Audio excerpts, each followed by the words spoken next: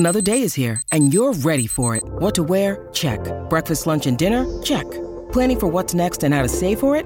That's where Bank of America can help. For your financial to-dos, Bank of America has experts ready to help get you closer to your goals. Get started at one of our local financial centers or 24/7 in our mobile banking app. Find a location near you at bankofamerica.com/talktous. What would you like the power to do? Mobile banking requires downloading the app and is only available for select devices. Message and data rates may apply. Bank of America N.A., member FDIC. Today on Something You Should Know, why touching other people, whether a high five or a hug or any other way, is so powerful. Then understanding just how your memory works and what makes it work better and what makes it worse. Alcohol, even having a single drink, can decrease your ability to remember things. And it's even true if you're having that drink a few days after you've remembered something. Also, the simple way to make a good first impression. And all the atoms and cells in your body. Where do they come from? Where do they go? And how long do they stay? 98% of the cells in our body are reintroduced every 10 years, which is kind of wild because we're less like a person and more like a flame, right? Where the molecules are constantly cycling in and out. All this today on Something You Should Know. If you have to hire someone, what's the best way? Referrals? Well, maybe that could work. But just because somebody knows somebody who knows you doesn't necessarily mean they're qualified. Or you could pull out that file of random resumes that came in during the last 6 months. Maybe there's somebody in there. Maybe. Now, if you're hiring, you need Indeed. Indeed is your matching and hiring platform with over 350 million global monthly visitors, according to Indeed data, and a matching engine that helps you find quality candidates fast. As a business owner, I've found that hiring the right people, well, there's just nothing more important. Don't leave it to chance or a referral or a random resume. Use Indeed. In the minute I've been talking to you, 23 hires were made on Indeed, according to Indeed data worldwide. Indeed's matching engine is constantly learning from your preferences. So the more you use Indeed, the better it gets. And listeners of this show will get a $75 sponsored job credit to get your jobs more visibility at Indeed.com/something. Just go to Indeed.com/something right now and support this show by saying you heard about Indeed on Something You Should Know. Indeed.com/something. Terms and conditions apply. Need to hire? Oh, you need Indeed. Something you should know. Fascinating intel, the world's top experts, and practical advice you can use in your life. Today, Something You Should Know with Mike Carruthers. Hey, hi, welcome to another episode of Something You Should Know. As you no doubt recall, during the whole COVID thing, we were isolated. We didn't come in contact with other people. We stayed as far away as we were told to stay away from, and we didn't touch other people. And for the most part, that seems to have gone away. That we do now shake hands and fist bump and high five and touch other people, and that's a good thing. Because these kind of supportive touch gestures, like a pat on the back or an arm around the shoulder, these kind of touches give a burst of oxytocin that boosts our bonding sensation and our sense of well-being. The supportive touch theory works in all kinds of environments. Sports teams who share high fives or fist bumps tend to outperform teams who don't. Students who get a supportive touch from a teacher are twice as likely to volunteer in class. And a kind touch from a doctor gives patients the sensation that their visit lasted twice as long as those whose doctors didn't touch their patients. And that is something you should know. I know people ask the question or have pondered the question, how good is my memory? And I've always thought, well, it's kind of a hard question to answer because it really depends on what it is you want me to remember, how long ago it happened. Some people are good at remembering numbers. Other people remember names.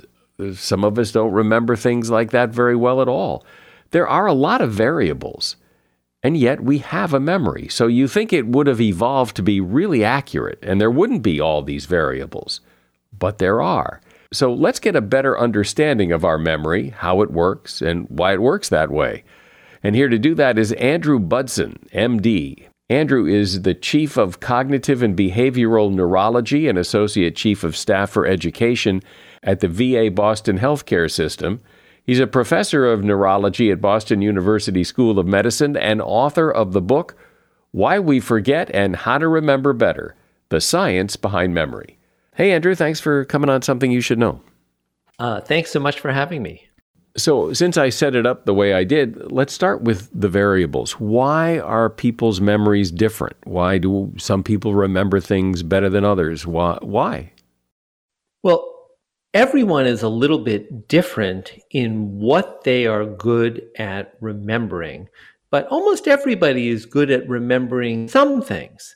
I think it seems as if some people's memories are sort of good in general because they're good at remembering things like people's names or dates or things that are often tested. But in fact, we're all good at remembering things that are important to us. And what about the idea that as you age, particularly as you get later in life, that your memory declines? Is that normal? There are some changes that are normal as people get older. And 3 of the most common changes in normal aging are that people often need to hear something more than once in order for it to get into the memory store. The second change that often occurs is that it may take them a little bit longer to retrieve the information that they're looking for. And the third change is that sometimes people need a little hint or a cue in order to retrieve that memory. But importantly, in normal aging, as long as the information got into the memory store, it should be able to be retrieved, even if it takes a little bit of time or a hint or a cue. Why do we sometimes have memories of things, vivid memories, like you could remember something from your childhood, a place that you used to go or a house you used to live in, and you have a very vivid memory of it, but if you go there, you realize your memory is wrong. So you have a memory. It isn't like you forgot it. You have a memory, but it's not accurate. It turns out that our memories are not built to remember, like a snapshot or a photograph of what we're seeing.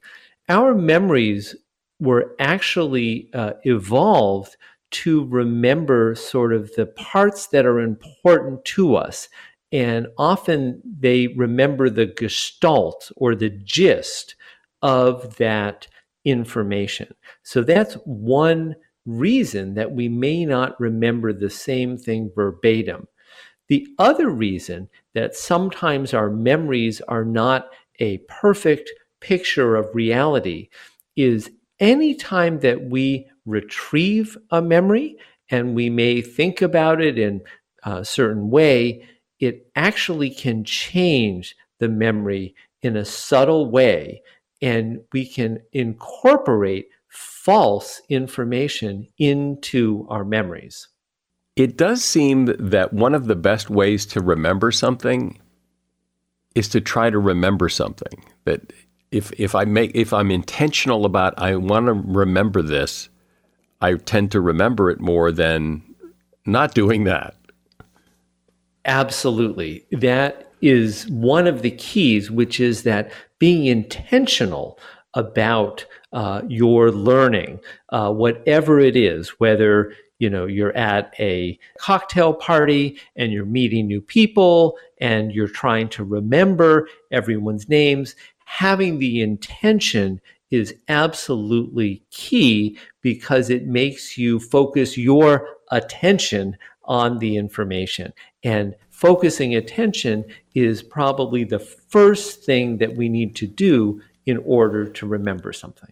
So one of the, I think, fundamental questions people have. Maybe they wouldn't ask it this way, but so we talk a lot about memory's imperfections, that we don't remember things as well as we think we do. Or so maybe that's not what memory was meant to do. Evolutionarily, what is the purpose of memory? If it isn't to take snapshots so we can remember exact details, what is it good at?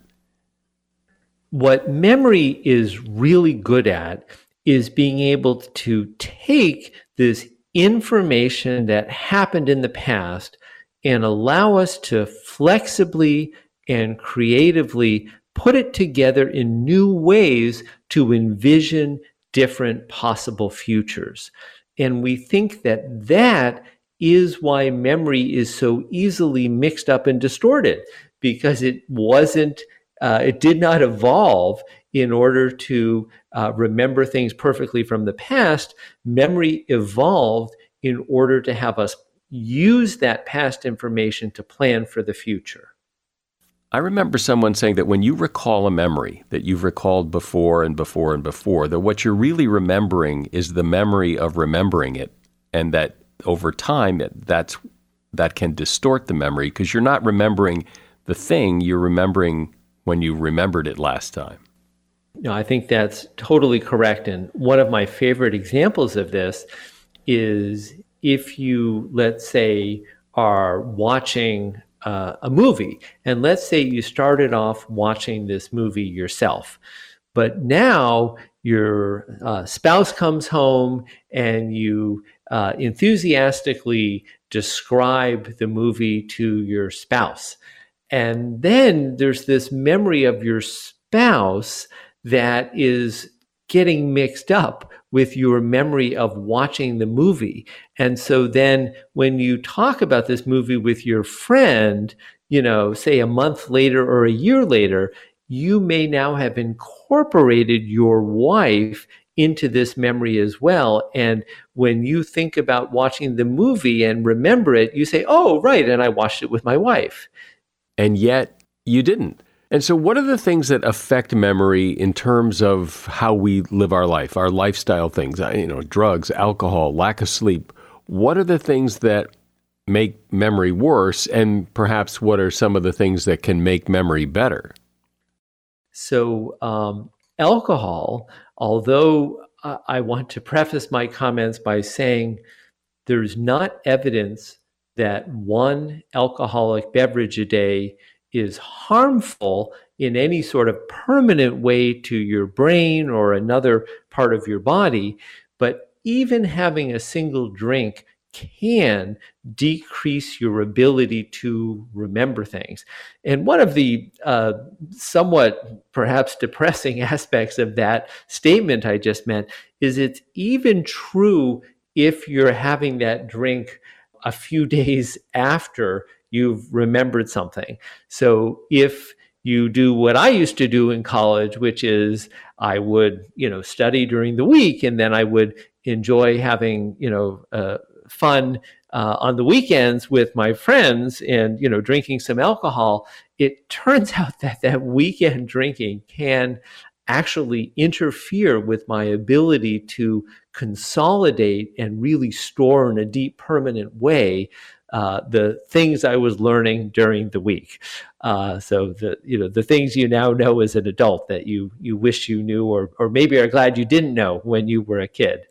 It's also known that cannabis, marijuana, the THC in it, the sort of ingredient that makes you high, that also does interfere with memory. So there's a lot of different substances out there that can interfere with memory. Almost all sleeping pills, except for melatonin, whether they're over-the-counter sleeping pills or prescription sleeping pills, they can also interfere with memory. So there's a lot of things out there that can interfere. But let me just mention a couple of the things that can actually make things better. Getting enough sleep is beneficial for your memory.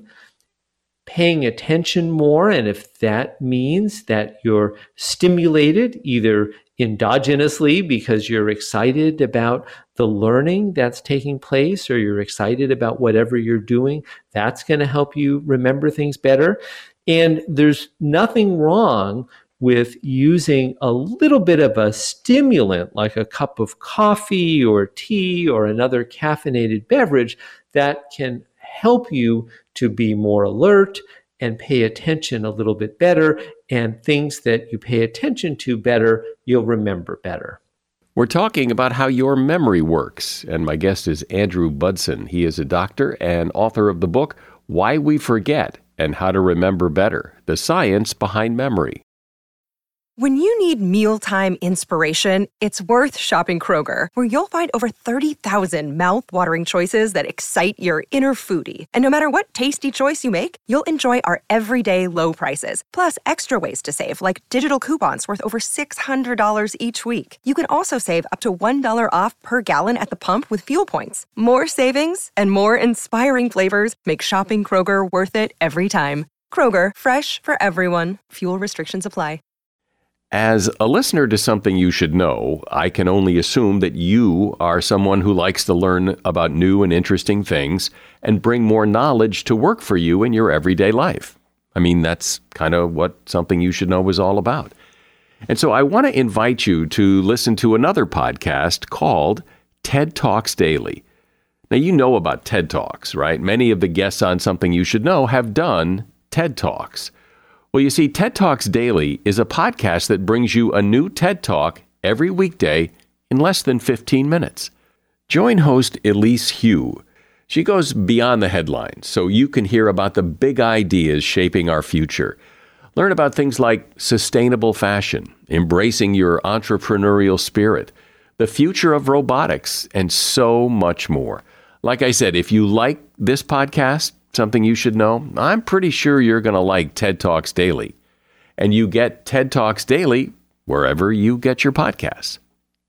So, Andrew, what about the supplements that you sometimes see advertised that are supposed to improve your memory or help a declining memory? What about those? Most of those supplements do not work.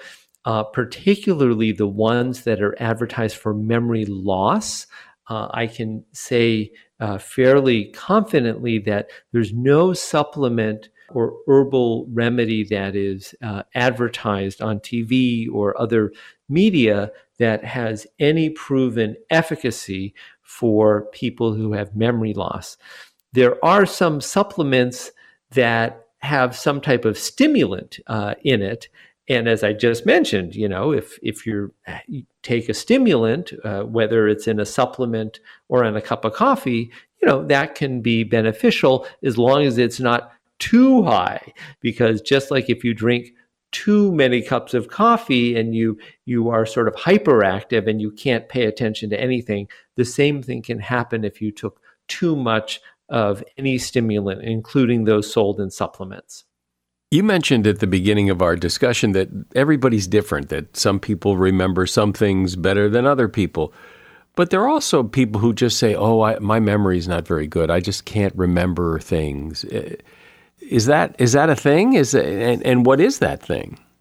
I really think the more that I talk with people, I speak with a lot of people about memory, and sometimes people say, my memory's terrible. I can't remember anything. And then I'll say, well, what do you do for a living? Oh, well, I'm a mechanic. I fix cars. And I'm like, well, do you remember like all the different parts of the cars and, what goes in a 57 Chevy versus, a 2002 Toyota? It's like, well, that stuff's easy. That's not hard. And it's like, I see. So you're able to remember the things that are important to you. And that's a pattern that we really do see. For me, for example, it's very easy for me to listen to a patient tell an entire, say, 30-minute story of all the different problems that they have related to their thinking and memory. And I can remember it, with very high fidelity and write that in my note with no problem. And the medical students, that I work with, their jaws drop on the floor. They don't see how I could remember all that information, but it's because it's information that's important, that I'm used to acquiring, that I put in a framework, so it's not difficult for me. One example that was studied in the scientific literature are chess masters. And chess masters can generally glance at a chessboard and be able to remember, exactly where all the pieces were on the board. But if you took those chess pieces and put them in a random assignment that could not have occurred throughout the playing of a game, then those chess masters are not as good as anybody else at remembering where they are. So it all has to do with sort of fitting into context. But I did want to comment on your remembering those numbers from long ago. We all are particularly good at retaining pieces of information that we learned as young adults. And this is something that's a little bit mysterious. People don't really know why there's this sort of privileged period of young adulthood that we tend to remember all the songs and our friends and the phone numbers and what we were doing during that period of our life more than any other. But that is an interesting little fact. What about when people, because when I think of memory, I think of pictures. I remember seeing this. I remember the words to this song, but there's also memories of smell and sounds. And are those really memories in the same way or not?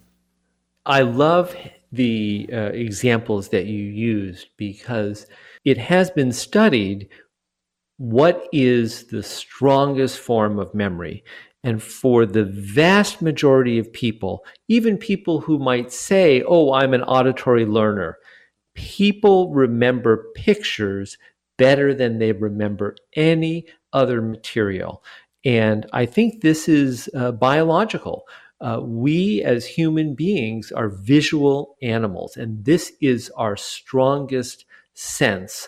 And this strong visual memory goes beyond individual preferences. But having said that, these other sensations like hearing and smelling are also very powerful memory cues.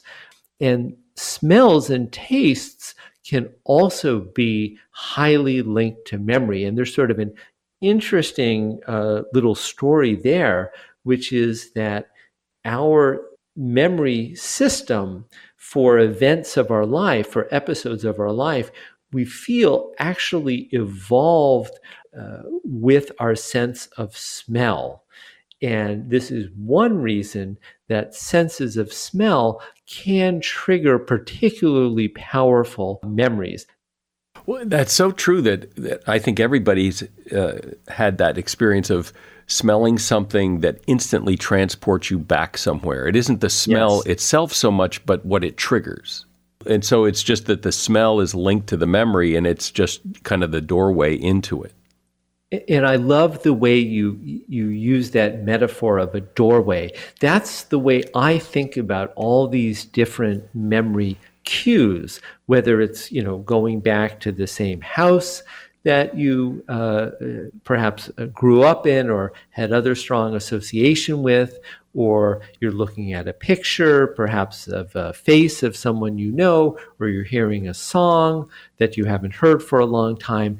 Those do act as doors, and all of a sudden you find yourself transported back and you can step into that prior world.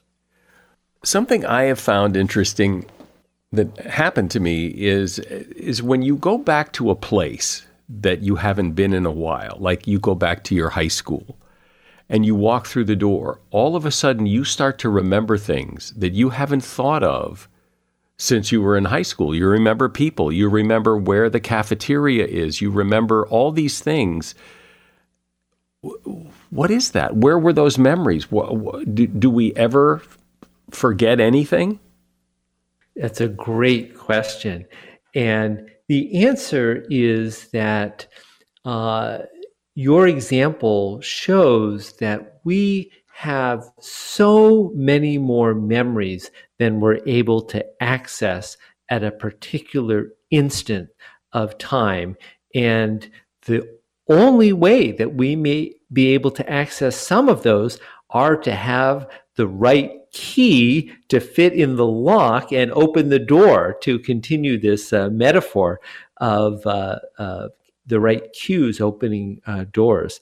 So on the one hand, there are a lot of memories that we have that we just have to find the right cue to retrieve.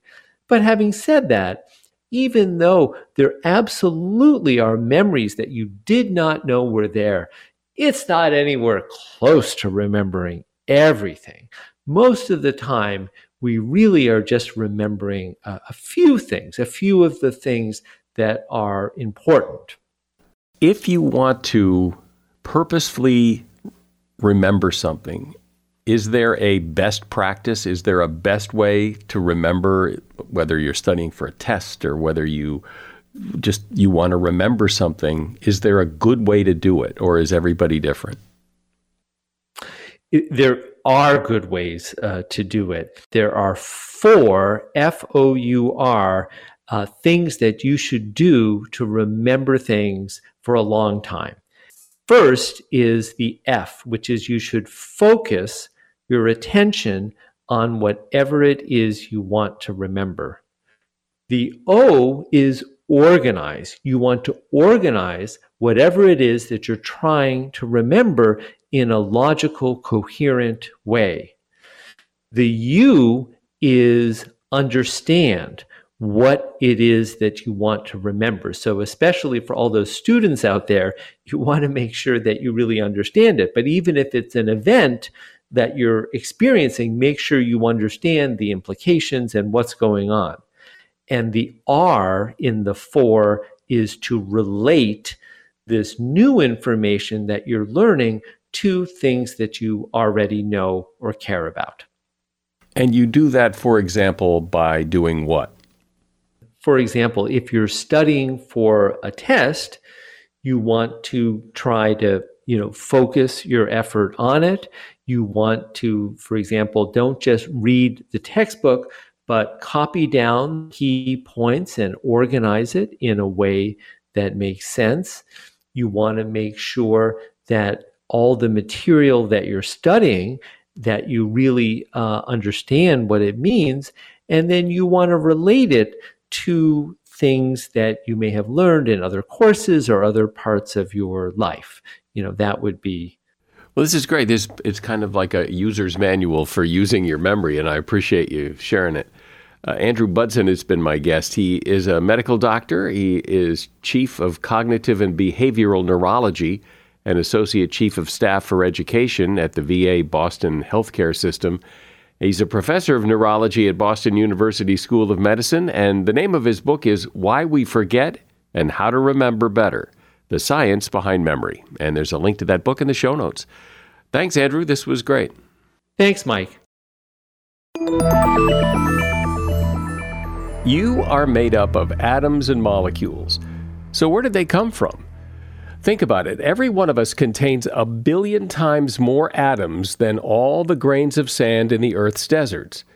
If you weigh, say, 150 pounds, you've got enough carbon in you to make 25 pounds of charcoal, enough salt to fill a salt shaker, enough chlorine to disinfect several backyard swimming pools. So how did all those atoms come together to make you, you? That's what Dan Levitt set out to discover. Dan has been writing and producing award-winning science and history documentaries for National Geographic, Discover, Science, and the History Channel. And he's author of a book called What's Gotten Into You? The Story of Your Body's Atoms, from the Big Bang through last night's dinner. Hey, Dan, welcome to Something You Should Know. Thanks so much, Mike. I'm so honored to be here. So I'm sure we'll get into the interesting details, but In a nutshell, where do my atoms originate? Where did I come from?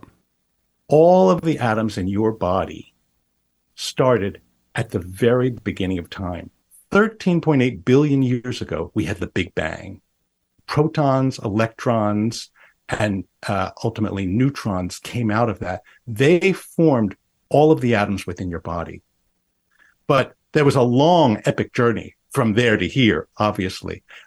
They went through the sun where new elements were created. They were in a huge molecular cloud and unbelievable collisions that created our solar system and Earth.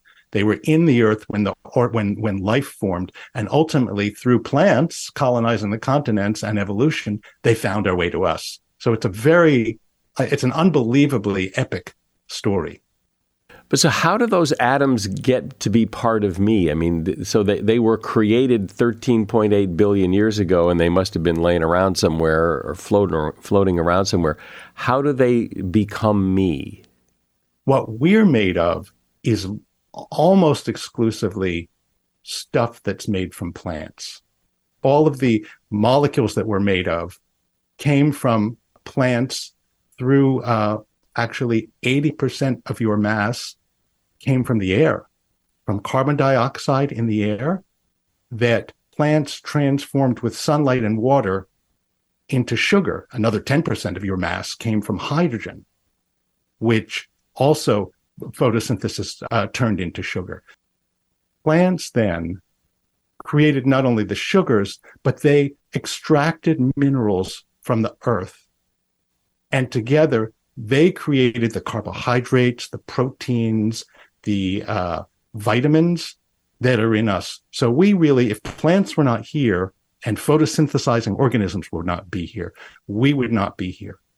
And so how long have we pretty much known this? How long have we had this story nailed? Is this new? Is this, we've known this for years? Where are we? Different pieces of it have been discovered at various times. Some were discovered in the 1700s when we first discovered that there was such a thing as photosynthesis. How the molecules in our body that came from the Big Bang create life within our cells, that's something that we've been discovering from the 1950s through the 1970s. So different parts of the story have come to the fore at different times. And we hear that we regenerate ourselves frequently, that we're not physically the same person we were, 10 years ago. How does that work? 98% of the cells in our body are reintroduced every 10 years, which is kind of wild because we're less like a person and more like a flame, right? Where the molecules are constantly cycling in and out. When you break it down, though, it makes a certain amount of sense. Over 50% of us is water, right? Of course, we're drinking water and excreting water all the time. We're constantly replacing the cells in our body. In fact, like intestinal cells, we replace some in the stomach lining every couple days, and red blood cells every couple months. And then we're constantly also within our cells, we're constantly not just repairing mechanisms, but we're also breaking down organelles and other structures within the cells and creating new ones just because there's going to be damage to them. And so we're constantly regenerating the systems within our body. And so in a sense, right, we're not the same person that we were 10 years ago or however long ago. And yet, in another sense, of course, we still are. Which makes you wonder, if we regenerate all these cells on a regular basis, why do we die? Because you would think we'd be a new person. We die because ultimately you can repair a car for a certain amount of time, but ultimately things are going to go wrong that really can't be repaired. In our case, one of the reasons is cancer, is genetic mutations that build up. And although our cells have incredible mechanisms for fixing mutations, there are some that they can't fix. And sometimes cells become cancerous and they replicate nonstop. That's what cancer is. So that's not, of course, the only reason that we die. Other things in our body break down But ultimately, we're not able to regenerate all of the cells in our body that could be damaged forever. There are limits. You say that we take about 20,000 breaths a day. Talk about that and what goes on there. We are completely, of course, dependent on oxygen because our energy comes from taking the energy that's stored in sugars and combining it with the oxygen to liberate energy. That's what the mitochondria in our cells do. We have, your average cell contains about 2,000 mitochondria. And their job, among others, is to produce energy. But they can't do it without oxygen. So that's why we consume about 2/3 of a pint of oxygen a day. That oxygen goes into our body. The hemoglobin distributes it throughout the body to all the cells within our body. And that oxygen is what allows our cells to create energy. Without it, we wouldn't be here. Isn't that amazing that's how it works? And yet it all kind of goes on under the radar. We don't think about that, but there it is. And without that, we wouldn't be here. The thing that I think is especially incredible is that we are here because of oxygen that was created by life. When the Earth first formed billions of years ago, there was no oxygen in the Earth's atmosphere. The only reason we have oxygen is because single-celled organisms, bacteria, came along. They learned how to photosynthesize. And as a result of photosynthesis, they began putting oxygen into the atmosphere. So at the beginning of Earth's history, there was nothing. Now we have 21% oxygen. And it was only after life put oxygen into the atmosphere that other kinds of cells could evolve and structures within cells could evolve that could take that oxygen and create energy more efficiently. So the interesting thing is, without that oxygen in the atmosphere, Earth still would have had lots of bacteria. But the more complex cells that animals and plants are made of, that we're made of, those would not have evolved. And that all depends on the presence of oxygen from some of the first organisms on the planet. It makes you wonder if elsewhere in the universe that this same set of circumstances exists, or does life exist in a different way? And are there things that in outer space that we don't even know about that, well, like when they went to the moon, there was concern about, like, you know, what are they going to bring back from the moon that might contaminate the world, kind of thing? There's a lot of speculation that there could be all kinds of other kinds of life in distant worlds that we can't even conceive of. But there are also scientists who think that oxygen is uniquely the molecule that can release enough energy to create more complex cells. So there are quite a number of scientists who think that if we find a distant planet somewhere out in the universe that has life, it may have single-celled organisms, but it probably won't have active, intelligent organisms unless there's some form of photosynthesis there that also put oxygen in the atmosphere and allowed those organisms to create energy much more efficiently. And that's why the astrobiologist David Catling said to me, he said, if the old science fiction movies were right, that if aliens ever came to Earth, they'd feel right at home because they'd step out and they could breathe in the oxygen. Yeah, well, but there have been science fiction movies about, you know, aliens that can't breathe oxygen and that oxygen is poisonous to them, which seems odd, but... Right, but his belief and others is that we are made of eukaryotic cells, which are more complex than single-celled organisms. And they depend for their energy on mitochondria, which take oxygen from the air and liberate energy from sugars. And he and others believe that uniquely, oxygen is probably the only molecule in the universe that can do that.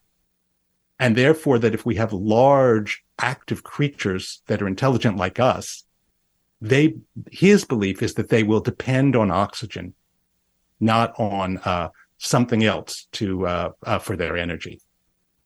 When you look back at the 13 billion years of our scientific history, what are some of the highlights of that journey from the origins of it to now? Well, one of them, of course, was just the discovery that there was an origin. In the 1920s, we thought that the universe was static. It took a Catholic priest, of all people, to convince Albert Einstein of the implications of his own theory, was that there was a theory that we now know of as the Big Bang, that there was an origin to the universe. Einstein didn't want to believe it because it smacked too much of religion, right? That, of the Bible, which says that God created the world from light. And so that was the start of a huge, obviously, change in our understanding of who we are and how we got here. When you look at images from the James Webb Telescope, and we look for distant worlds and look back into look for ancient stars, that all came from Lemaitre and Einstein's theory of the Big Bang. And what other, events or moments in time or people changed the way that we looked at the world and who we are and all of that? One of the most interesting stories is of a wonderful scientist by the name of Lynn Margulis, who was an unbelievable rebel who was long derided as being a bit of a kook, but really changed the way we think about how complex life on Earth evolved. She came up with a theory that the only reason why we have mitochondria in our cells is because one time way far back, there was one cell that ate a bacteria. And the union was the kind of complex cells that we are made of. And for years, she was ridiculed for that. Her theory essentially was that there were bacteria that became very good at using oxygen to create energy from sugar.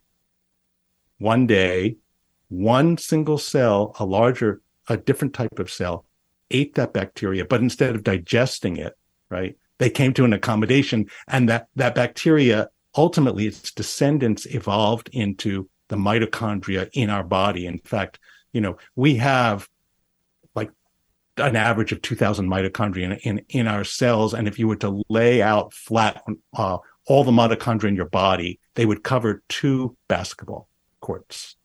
So this was considered a completely kooky theory because it just seemed weird, absolutely strange. And why would evolution do such a weird thing? So Margulis was really out in the wilderness for years and years. But she was lucky because in the 1970s, the technology came along to analyze DNA. And when scientists analyzed the DNA of some particular bacteria and some DNA that was discovered in our mitochondria in our cells, they found they actually were related. And she was right. It's really an amazing, inspirational story. In fact, one of the interesting things about Margulis is that she really changed the way we look at ourselves in a sense, because she liked to say that we're really just overgrown colonies of single-celled organisms. Right? You have in your body 30 trillion cells. Much of the basic biochemistry in those cells was invented by bacteria and single-celled organisms. Margulis liked to say that we're just overgrown colonies. Other people might say we're actually just germs. Yeah, but doesn't it seem, though, that an awful lot of these coincidences had to have happened for us to be here, that makes you wonder if there was some design here? Because it just seems like so many little things had to have happened just so perfectly. Otherwise, we wouldn't be here. sometimes when I look at all the incredible things that could have happened to create the circumstances for us to be here, I think it's so unlikely. But at other times, I think because of the way the universe was structured from the beginning for who knows and who knows why, it was almost inevitable. We had the Big Bang, we had electrons and protons and neutrons. They formed hydrogen. The hydrogen formed stars. The stars, because of the way the nuclear particles' energies worked out, they formed the elements that we're made of. Those elements created clouds that created solar systems and planets. And along the way, there are so many unlikely things that happened, but at the same time, there are organic molecules throughout the entire universe. The universe is like littered with organic molecules. So it's really hard to say, given how huge the universe is, whether it's really completely unlucky and we are one of the kind, or whether there's life in many other places and even intelligent life in many other places. So as somebody who's researched this and looked pretty deep at who we are, what we're made of, where we came from, what's the big takeaway that you get from all of this? One of the things that I've come to realize is how unbelievably complex single-celled organisms are. And our bodies are made of 30 trillion cells. Each one of those cells is made of 100 trillion atoms. You know, if each atom was the width of a dollar bill, that would extend to the moon and back 27 times. We are incredibly complex creatures. And so now there's a strange way in which when I look around at people, sometimes I think, wow, you are unbelievably complex and amazing. And that really fills me with a bit of gratitude, and it fills me with awe to see not just that we're here and how lucky we are, but how much we share together. Well, this has been really enlightening, and it gives new perspective to what your mother used to tell you about how wonderful and awesome and unique and special you are. Well, I guess we all are. I've been talking to Dan Levitt. Dan has been writing and producing award-winning science and history documentaries for quite some time, and he's got a book out called What's Gotten Into You? The Story of Your Body's Atoms, from the Big Bang through last night's dinner. And if you'd like to buy it, there's a link to the book in the show notes. Thanks for coming on, Dan. Thank you so much. I so appreciate it. This was fun. I'm sure you know how important it is to make a good first impression. And you don't have much time to do it. People get a good sense of you in about 7 seconds. According to Yale University psychology professor Marianne LaFrance, 90% of a first impression is based on appearance, posture, facial expressions, and tone of voice.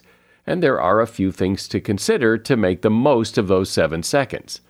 Like it or not, when you meet someone new, your hairstyle will get noticed more than your facial features. Long hair says, my looks are important to me. Short hair says, I'm confident and successful. And shoulder-length hair says, I'm intelligent and level-headed. Your handshake certainly matters. People who make eye contact while offering a handshake that is firm, dry, and vigorous makes people believe you possess the qualities associated with your grip. For women, your instinct about other women are more accurate than your instincts about men. That's because women are programmed to want to make a connection with a man, and that chemistry throws off their radar, according to Professor LaFrance. And try not to be too self-focused during those first 7 seconds. How good you make the other person feel is another big factor in making a good first impression. And that is something you should know. As always, I'd like to remind you that your help in growing our audience is greatly appreciated. So if you would spread the word and share this podcast with someone you know, that'd be great. I'm Mike Carruthers. Thanks for listening today to Something You Should Know. The Bigger Pockets portfolio of podcasts are worthy of your investment. We're having a real conversation as real estate investors. New episodes available every day. It's important to buy where it makes money and not necessarily where you want to travel to. Bigger Pockets, On the Market, Rookie Real Estate, or Money Podcast. The purpose of flipping is to create more cash so then you can reinvest into other types of properties. The Bigger Pockets Podcast on YouTube or wherever you listen.